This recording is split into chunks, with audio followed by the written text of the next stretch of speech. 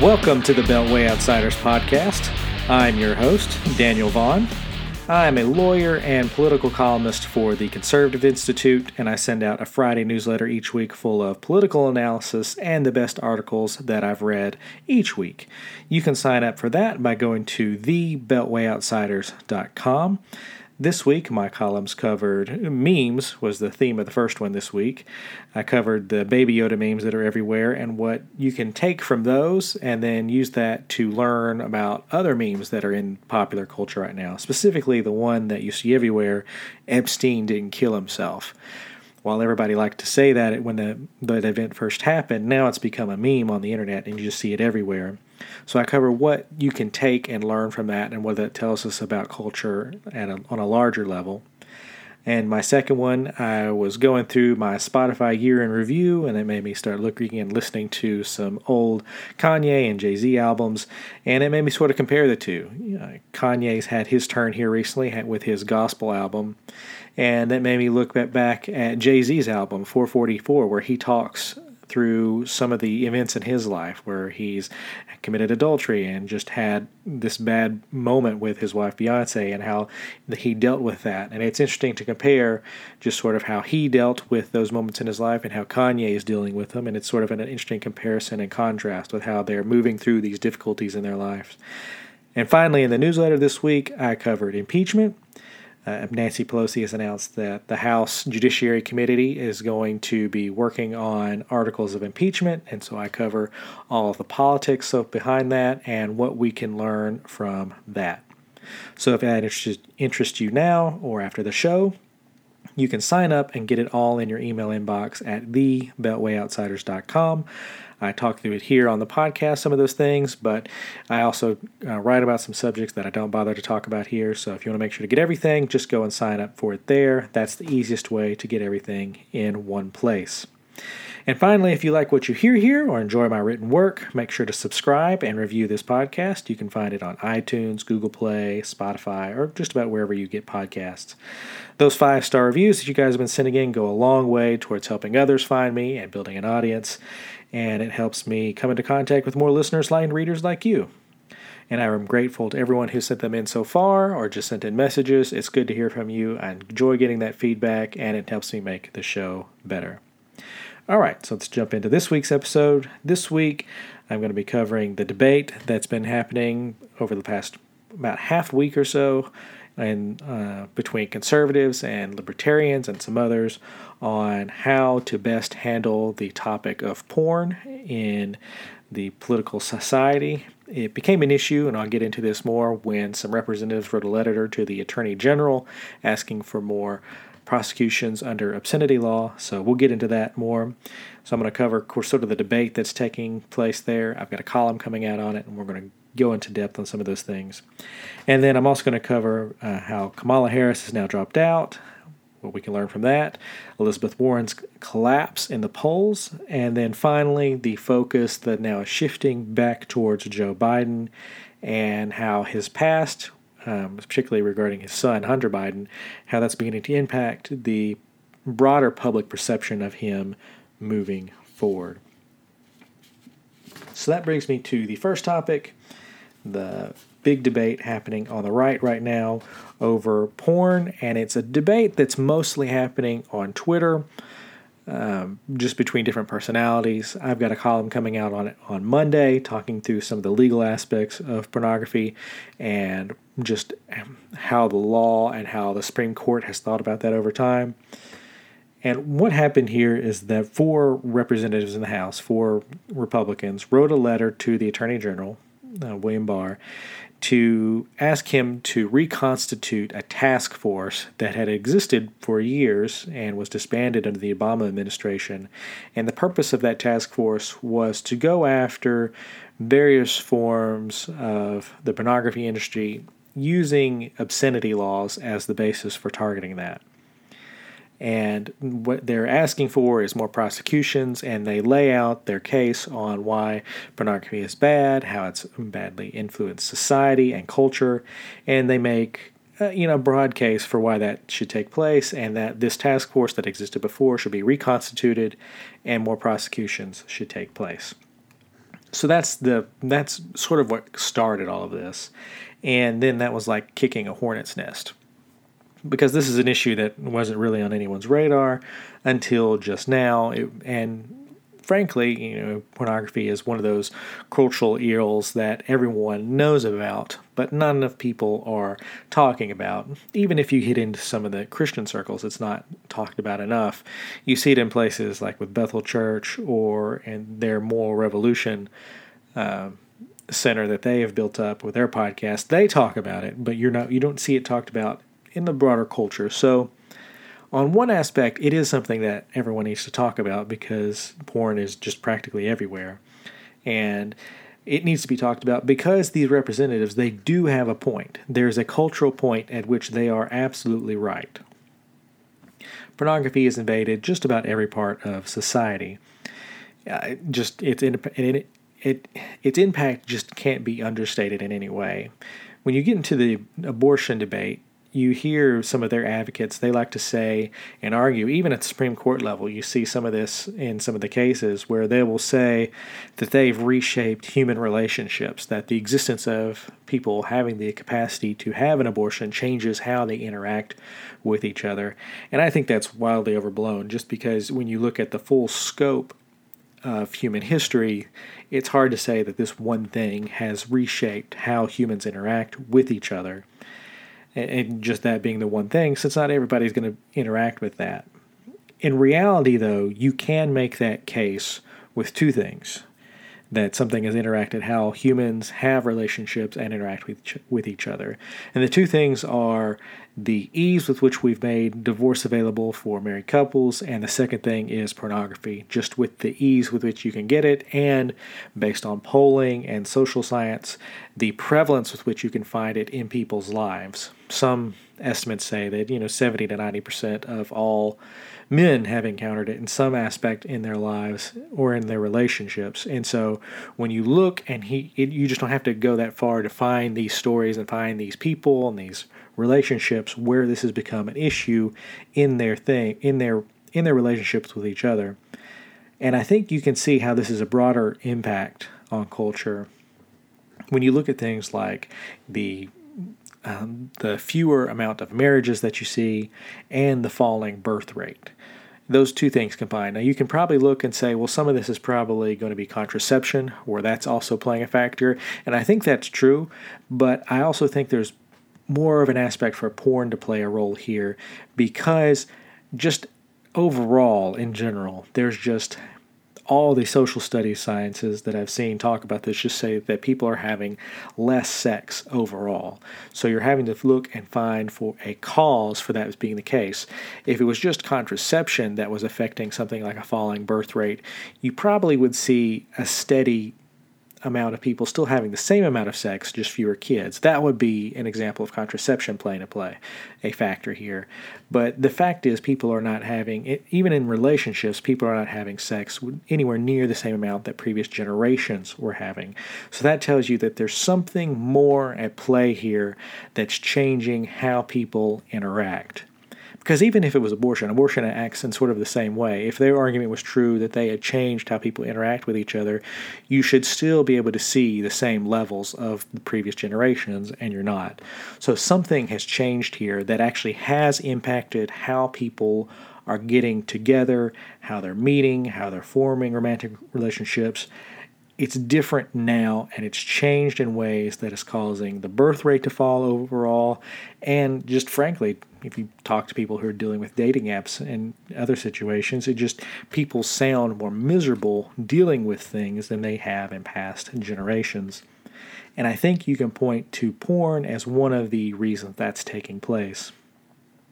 And that doesn't even go into all the other problems that you can talk about. You don't have to be religious to believe some of this. There's one of the largest communities on the website Reddit is one called NoFap, which goes through pornography addiction and everything related to that, and how people who have a secular belief, it could be atheist or anything, are looking at this and saying, this has impacted my mind and my body and my life in negative ways, and I need to get away from it and get it away from my life.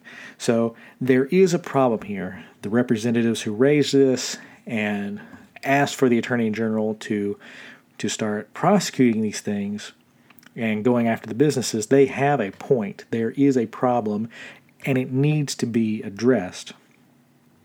The problem with all of the above is not cultural. The problem with it comes down to a legal level. And the problem is defining what is and isn't porn, and also more specifically, because what most people have asked for is a ban on so-called hardcore porn. And the problem with that is that it's impossible to define what you're going to ban in that situation. So it's a little bit like, for me, when you look at whether or not you can either ban porn or severely restrict it, a lot of it comes down to how you're defining it and how you define what is unacceptable and is not acceptable. And so when you look at in free speech, you come across hate speech. And in the United States, we don't even bother trying to restrict hate speech because we don't know how to define it. When you go into European countries or places like Canada, they do actively police hate speech, but it also ropes in a lot of other things. So a lot of people who have religious beliefs that stand against whatever is popular in secular culture, they actually make it censored by the state due to their religious beliefs. In the United States, we've looked at that and said, well, we don't want to do that. It's impossible for us to say this one thing is hate speech, but this other is not. And so we have stayed away from it because we don't see a clean way for us to maintain a free speech society without also restricting other forms of generally accepted speech. And so we've protected hate speech in some ways. And the same thing is sort of true when it comes to pornography.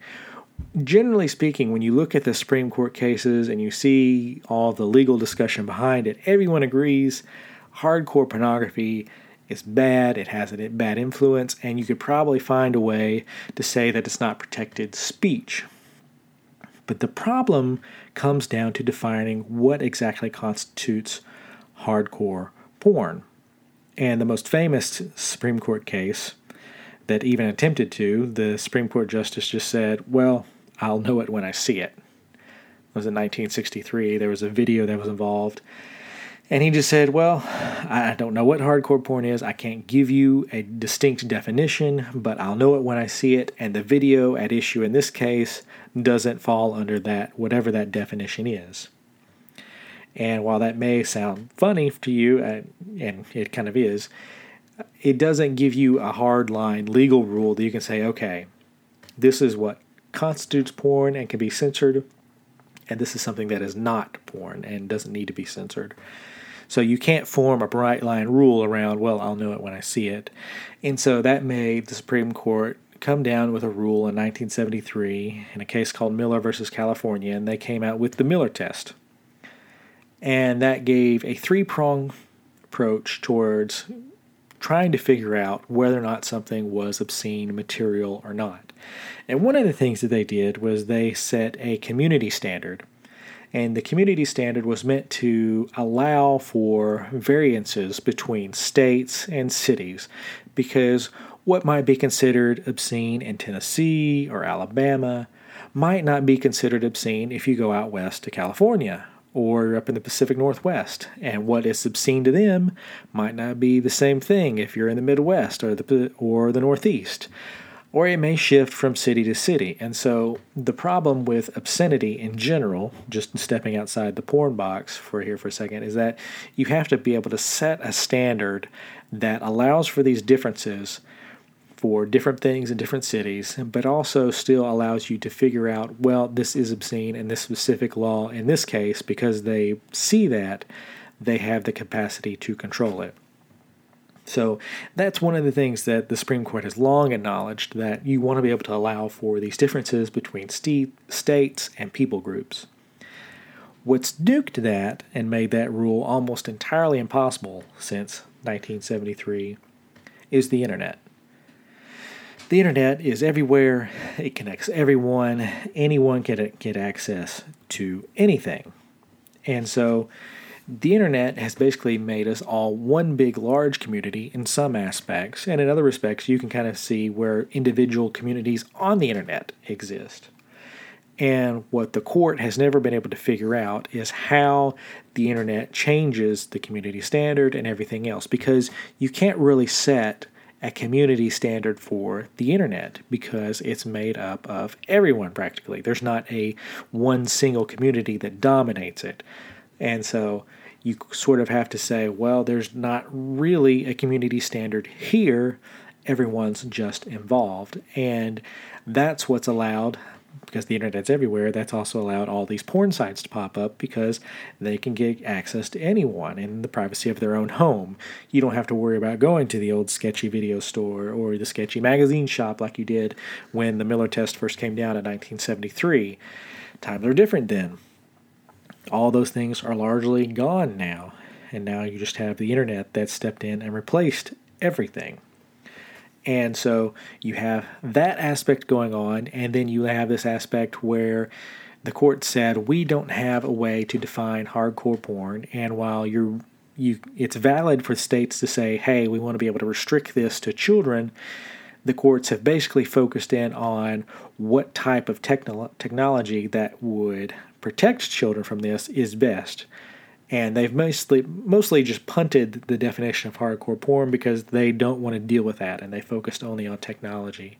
So I think there is room for conservatives to say, hey, we want certain technology to step in and prevent children from accessing certain areas of the internet. And I think that's probably fine. But you're probably not going to get there by trying to come up with a definition of porn or even hardcore porn and censor it that way, because there's not a good definition in law. There's been a long debate for the past 50, 60 years among conservatives, libertarians, and the legal community of just how you could come up with a comprehensive definition that only targets porn and nothing else. Because you have to remember here, a lot of times when people think of pornography, they're thinking of Playboy, like a magazine or a video on the internet. So it's something visual. But it encompasses far more than that, because you can also have people who only have audio only, where they're only listening for something and getting pleasure from that. Or it could come through books, all the trashy romance books that exist out there that are now one of the hot-selling items on Amazon, one of those areas where people just buy and buy and buy. Those would also fall under that definition. And so the reason you have to be careful here is because you're giving the government the power not just to target a certain type of speech, but also the forms that speech comes in. So it would involve censoring or banning books, potentially music, or even, pictures and video of certain kinds. And coming up with a bright line rule of when something moves from art to pornography or backing in is not something that's easy. So to just give you sort of an example here that I reference in my column, people all agree that the statue of David, as done by Michelangelo, is a work of art. It's one of the classic works of art, but it's also of a naked man, stark naked. And so you have to come up with a rule that says, okay, we all agree that this statue is not pornography, it is art. But how do you go from that to these videos that we're seeing here? How do you come up with a description that makes sure to leave out these artistic things and only gets the things we don't want in society? So it's a very hard line to draw, and a lot of the debate that you see happening online ignores this reality, just that it's hard to come up with that definition. And the people who are pushing this the hardest, and again, it's not all of them, the journalist and writer who first brought this to everyone's attention with these 4 representatives in their letter is Alexandra DeSanctis, and she's a very smart conservative thinker at National Review, and I wouldn't put her in this category at all. But some of the others who have jumped on this, like Matt Walsh and Sohab Mari at the New York Post, they're saying that the only reason that conservatives haven't found a way to ban porn and get it rid out of society is because they don't want to use government to push forward a common good. And they say and they argue that we should ban porn regardless because it's part of a larger common good, and doing that is a goal that conservatives should pursue. And while that may make some sense, and I may be sympathetic to that, and that it would be nice to be able to do that, the law doesn't work that way, and more particularly, American law doesn't work that way, because you have to be able to both protect rights as they exist and also give room for people to be themselves. I mean, that's just the way our law is set up. If people want to destroy their lives through certain means, we allow them to do that in a lot of different ways, whether through alcohol abuse or drug abuse or some other things. You can do that in America. And so it's not that conservatives aren't pushing for some form of a common good. I'm going to get more into that in a second. It's more to do the way American law is structured. You can't go around banning things that you don't want, because if you can start banning various forms of speech under pornography, then liberals can turn around and justifiably say, well, we can ban this type. Then we can also use the same type of technology to ban hate speech. Anything that we deem hate speech, we can use the same technology to weed out all these people and ensure that they don't have a platform on the internet to speak. And we don't want that either. So you have to be very careful for who you give this power to when it comes to censorship and how they use it. If you're going to give that type of power out, it has to be heavily constrained. And the other problem that I have here, talking about the common good, when you're talking about some of these post-liberal types, when they're talking about banning porn for the public good or doing other things for the common good, what they're saying is so vague and meaningless that there's nothing really you can do with it. And this may be a little esoteric for a podcast, but the common good, as they're defining it, it has no definition. They're not defining it. That's the problem. If you're wanting to tell people that you want to pursue a different future, one that breaks from the American tradition and breaks away from rights and protections on free speech, and pursues a common good as its highest goal, you have to be able to define the common good and then point a solution or a policy that you have that accomplishes that good. And these people can't do that. They look at porn and they say, this is a problem, and we need to fix the problem. And as a general point, I agree with that. But that's where their analysis stops. When you start pointing out the problems of doing that, they say that, oh, you're just an apologist for porn, and that's not true at all. What is true is that there are restrictions and protections built into American law for a reason, because we do not trust, it's just as a matter of principle, people with this type of power. Because there is a long history in human history of people abusing the power to censor speech and other things. The common good that these people say we should be pursuing will not be the same for each generation, and it will not be the same for other political parties. And so what this really makes them is right-wing progressives. They're just a right-wing version of the left-wing progressives that we see on the other side, who want to ban all forms of speech, who want to put all forms of restrictions on the society. They're like the right-wing versions of Michael Bloomberg. He wants to ban soda and other things. And they want to do the same thing. They want that same power. They just want to pursue a different end. And I don't trust either of them with that power, which is why I'm fine with the protections being in place. I just also understand that's going to lead to situations where you're not going to be able to ban bad things that you identify in society. You have to be able to approach those things on a cultural level, because you can't ask the law and the government to do everything. Just to do everything. So at some point, you have to have cultural institutions, whether it's the church or something else, step up to the plate and provide people a path out of this type of lifestyle, because government cannot do everything. The only way you're going to get a common good in a community that applies across the board is for it to come from the ground up, from places like the church and other people who are interacting with their communities and getting everyone to move away from that together. Because what I largely see porn is that it's a symptom. of something underlying. It's not a cause of an evil in the world. It just may seem like one. It's sort of like how people cover up their problems with alcohol or drugs or anything else. It's a symptom of something that is wrong on a deeper level. And so if it's spreading as pervasively as it is, that means there's something wrong under the surface for all Americans.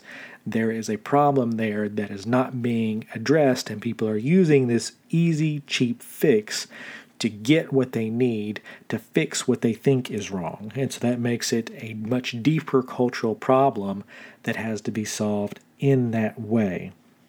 And you have to address that before you can go around addressing and trying to ban things and get people to change. Because if you snapped your finger and banned everything that you wanted gone tomorrow, that still doesn't mean you're going to be getting rid of that problem. People are going to turn around and try to get their fix through another means. And so that's where we are with that. I acknowledge and agree with all of the critiques that say that there's a problem here. I think they're all correct. But I don't think you can use the law as a hammer to get rid of that problem.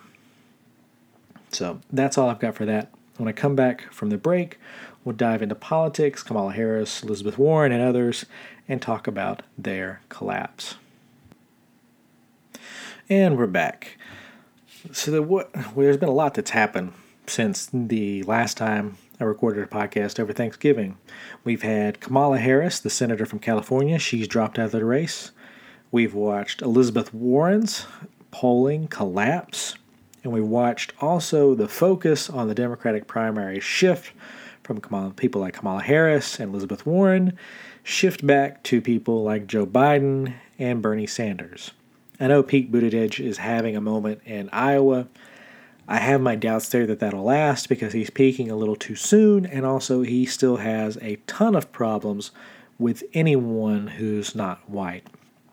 I've covered it in the past, and I didn't want to cover it again here, so we're going to cover these others and what we can sort of tease out for why they lost their race.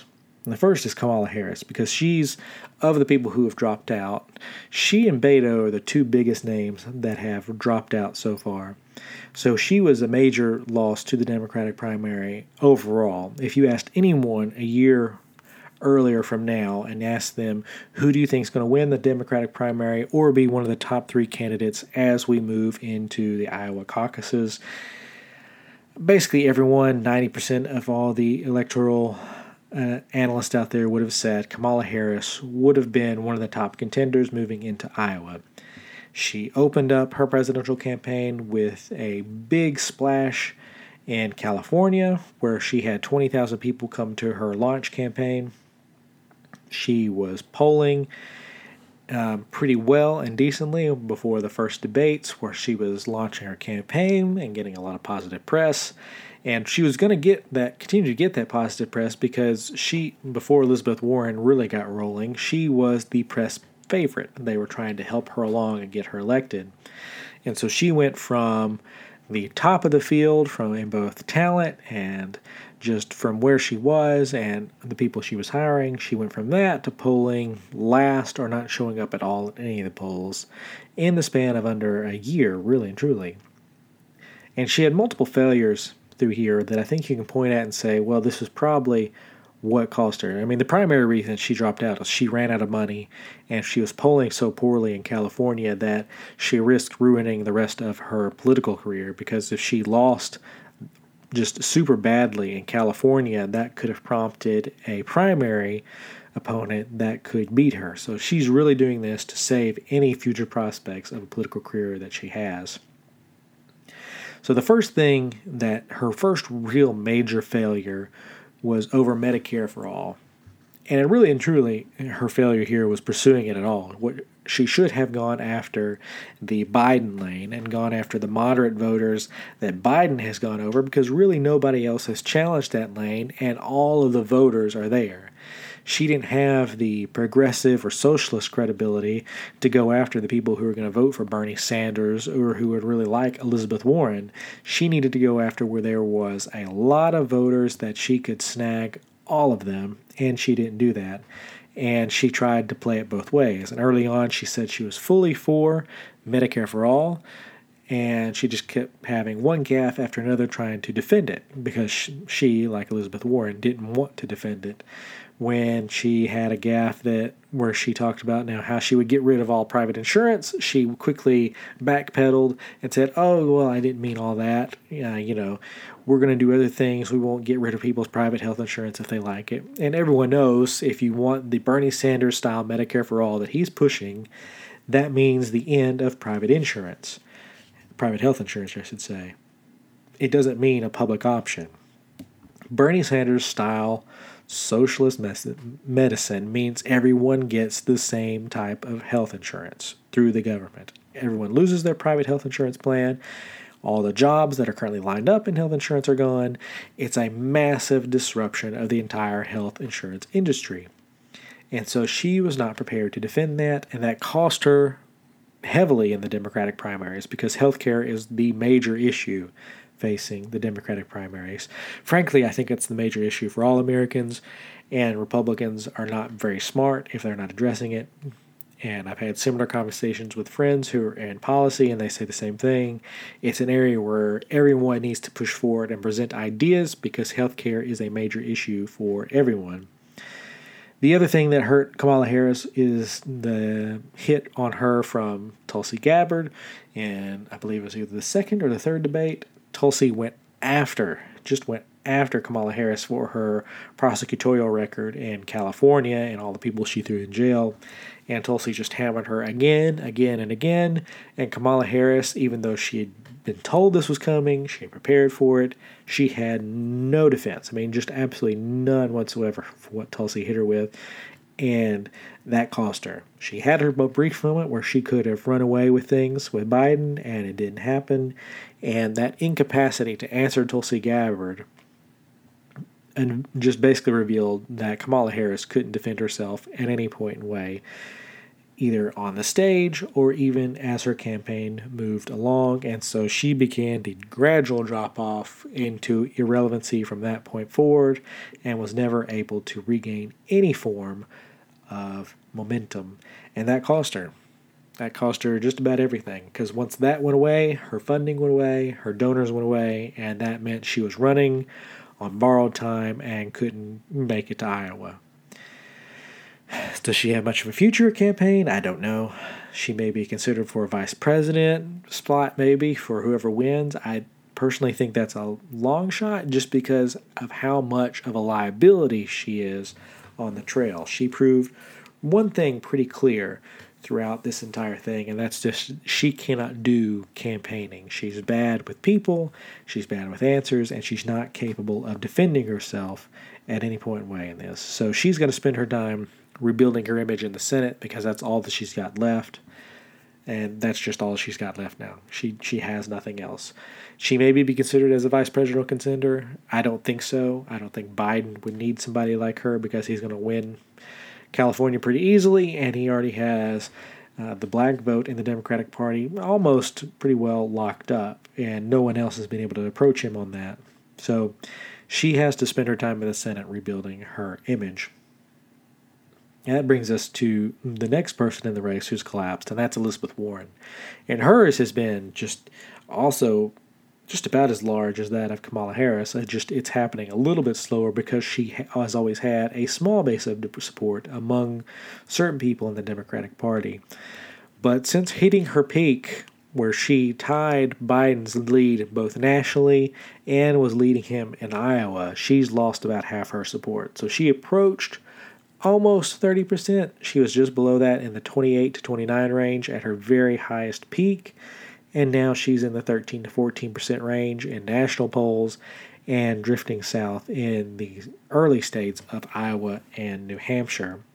And so from about 6 to 8 weeks, she went from the darling favorite of everybody, both in the media and the Democratic Party, to now she is just losing more and more air in her campaign the longer it goes on. And this is the second time this has happened to her. It happened to her when she launched her campaign. She had probably the worst launch of any candidate I've ever seen when she launched it with her DNA test to prove that she was, in fact, a Native American. And it ended up with her apologizing to the tribe, to Indian tribes for saying that a blood test could confirm her as a Native American, and it was just a mess up and down. And even since then, her campaign scrubbed all of that from her website, and she's apologized many times for saying that she shouldn't have done that. The irony is, of course, that she said that she gained no advantage from that. So it's really weird for her to say that, I'm sorry for doing this, even though she also says it didn't cost me anything. It didn't harm me in any way, and it certainly didn't harm the institutions I was working for, because she still works at Harvard. So it's really weird just to see all of that. So this is her second implosion, though. And what really got her was also like Kamala Harris. It was Medicare for all.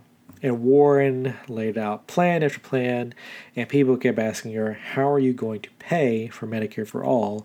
And she refused to answer that question. She did not want to answer the question of how to pay for it. Bernie Sanders always gave a solution. No one likes the solution because it's the middle class paying more taxes, but it is in fact a solution.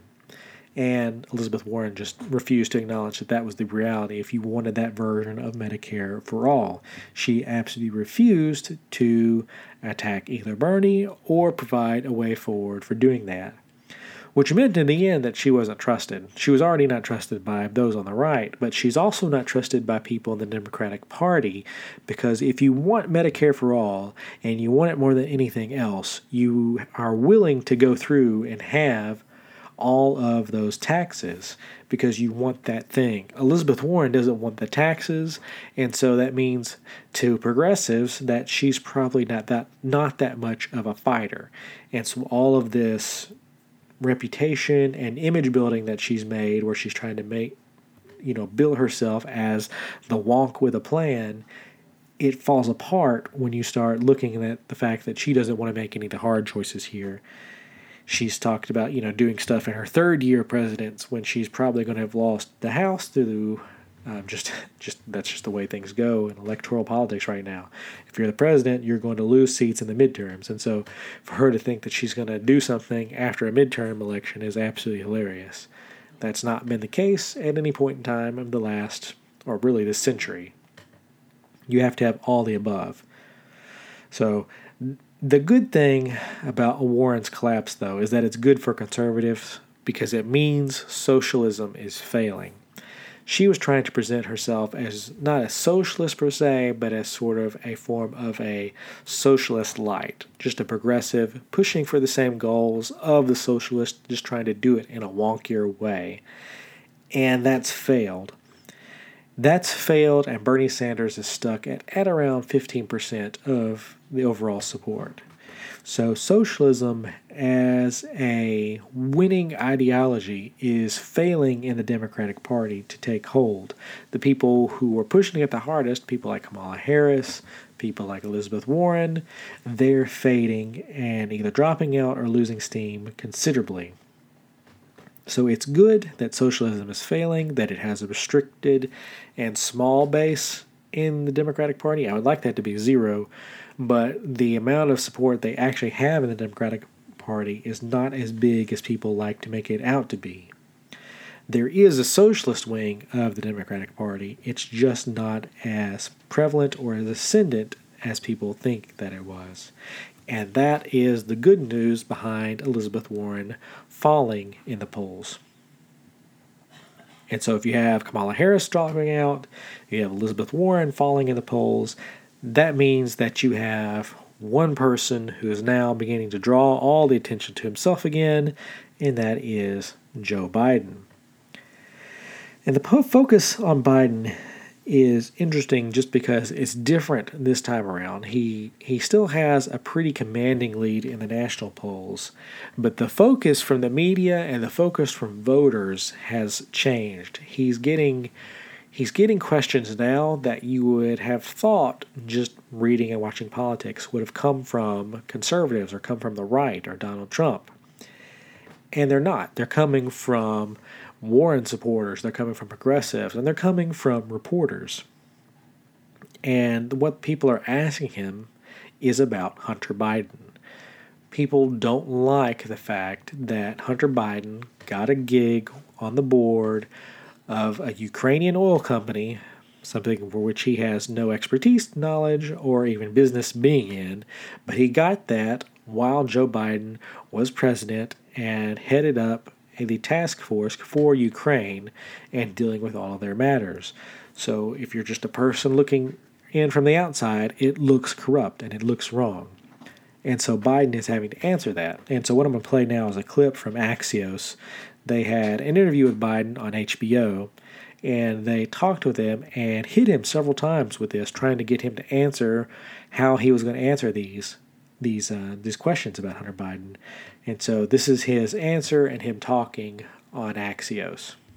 On your son, Hunter Biden, President Trump says, Sleepy Joe has real problems. Reminds me of Crooked Hillary and her 33,000 deleted emails. A lot of the Ukraine charges about you have been debunked and were unfair. There's one thing that a lot of Democrats even do wonder about, and that is Hunter Biden, your son, was getting paid a lot of money to serve on the board of a Ukrainian energy company facing serious corruption charges. You were the vice president running point on Ukraine.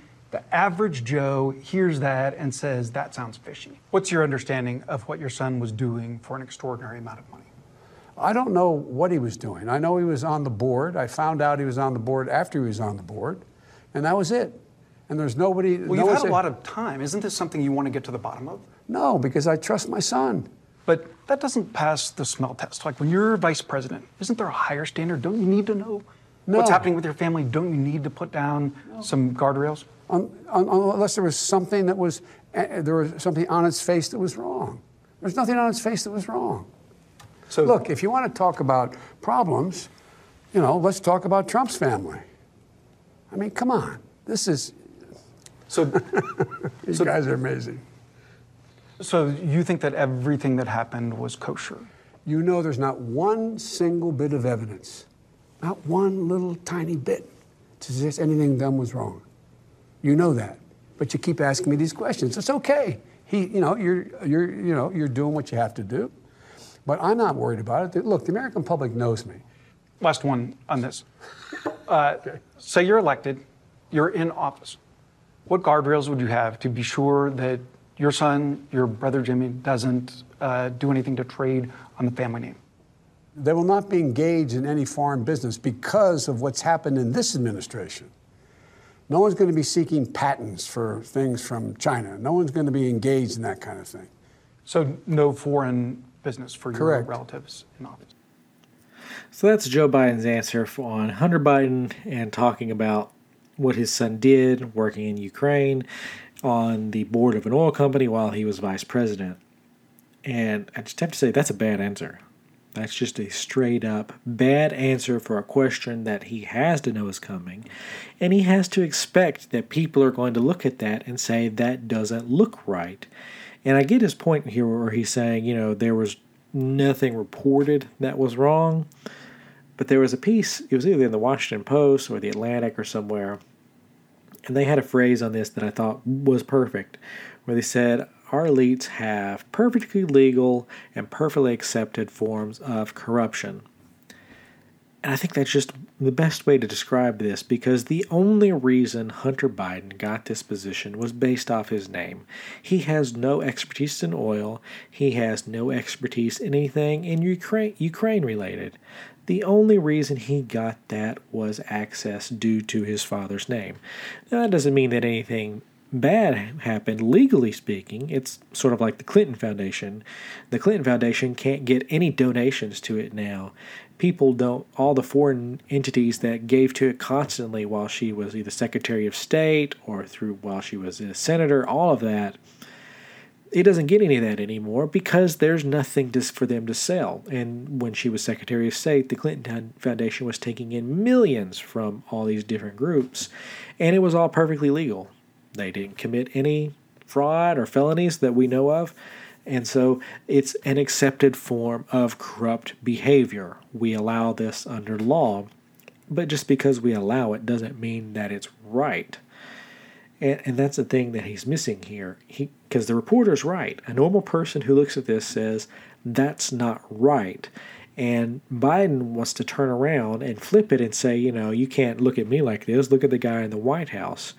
And while that's fine to say that, I agree with him that there are problems with having all of Trump's kids working in the White House and still working in the family business. There's a lot of access problems there. There's a lot of transparency that's wrong there.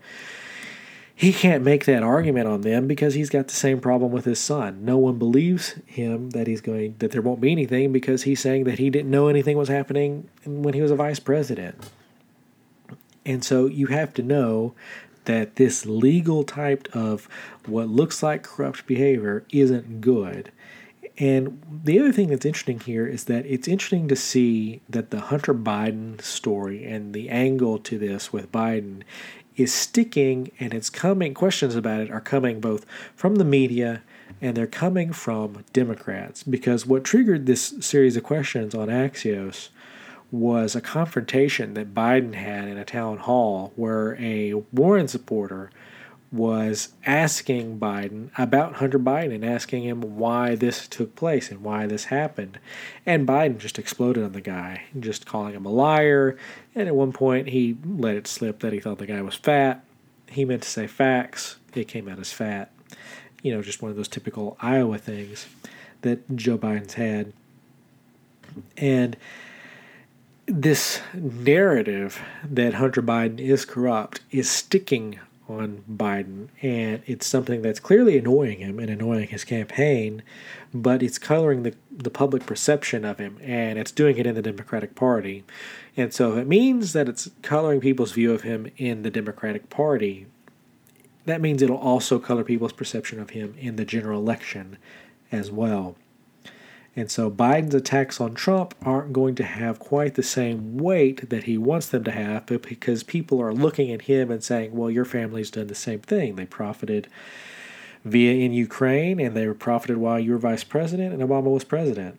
So it's something that he loses as an attack on Trump, and also it costs him in the general election a little bit. So it's interesting to see how this is playing out and affecting the politics. It's not just some random right-wing attack. When Biden was in the town hall with this Warren supporter, he was accusing the person of just watching cable TV and Fox News and getting all their information from there. It's not that. It's something else. It's a deeper thing with Biden where people are beginning to question him and question whether or not he is the best person for this job because he's got equal amounts of corruption to Trump. And if not equally troubling things in his past, in his life with Hunter Biden. So it's something to watch moving forward. And that's all I've got on the stuff for this week. Keep watching that. If you've got questions, comments, corrections, or feedback, feel free to reach out to me in the contact information in the show notes. If you're on a mobile phone and you click on the icon for this show, it'll pop up there for you. Or you can hit me up on Twitter at DVonCI. You can look for my next columns to come out on Monday and Fridays at the Conservative Institute. And my newsletters go out early Friday morning, so if you want to get that, where you have links to all of my columns, links to this podcast, you can go there. Make sure to sign up, and you'll get that in your inbox. I want to thank you for listening to this podcast and making it a part of your day. Remember, if you liked and enjoyed it, make sure to send in those 5-star reviews to help us out. I hope you tune in again, but until then, I'm your host, Daniel Vaughn, signing off for this week. And until that next one, I'm leaving you with a classic holiday parody, Make It So, by Jean-Luc Picard. And I hope you enjoy, and I'll see you guys in the next episode.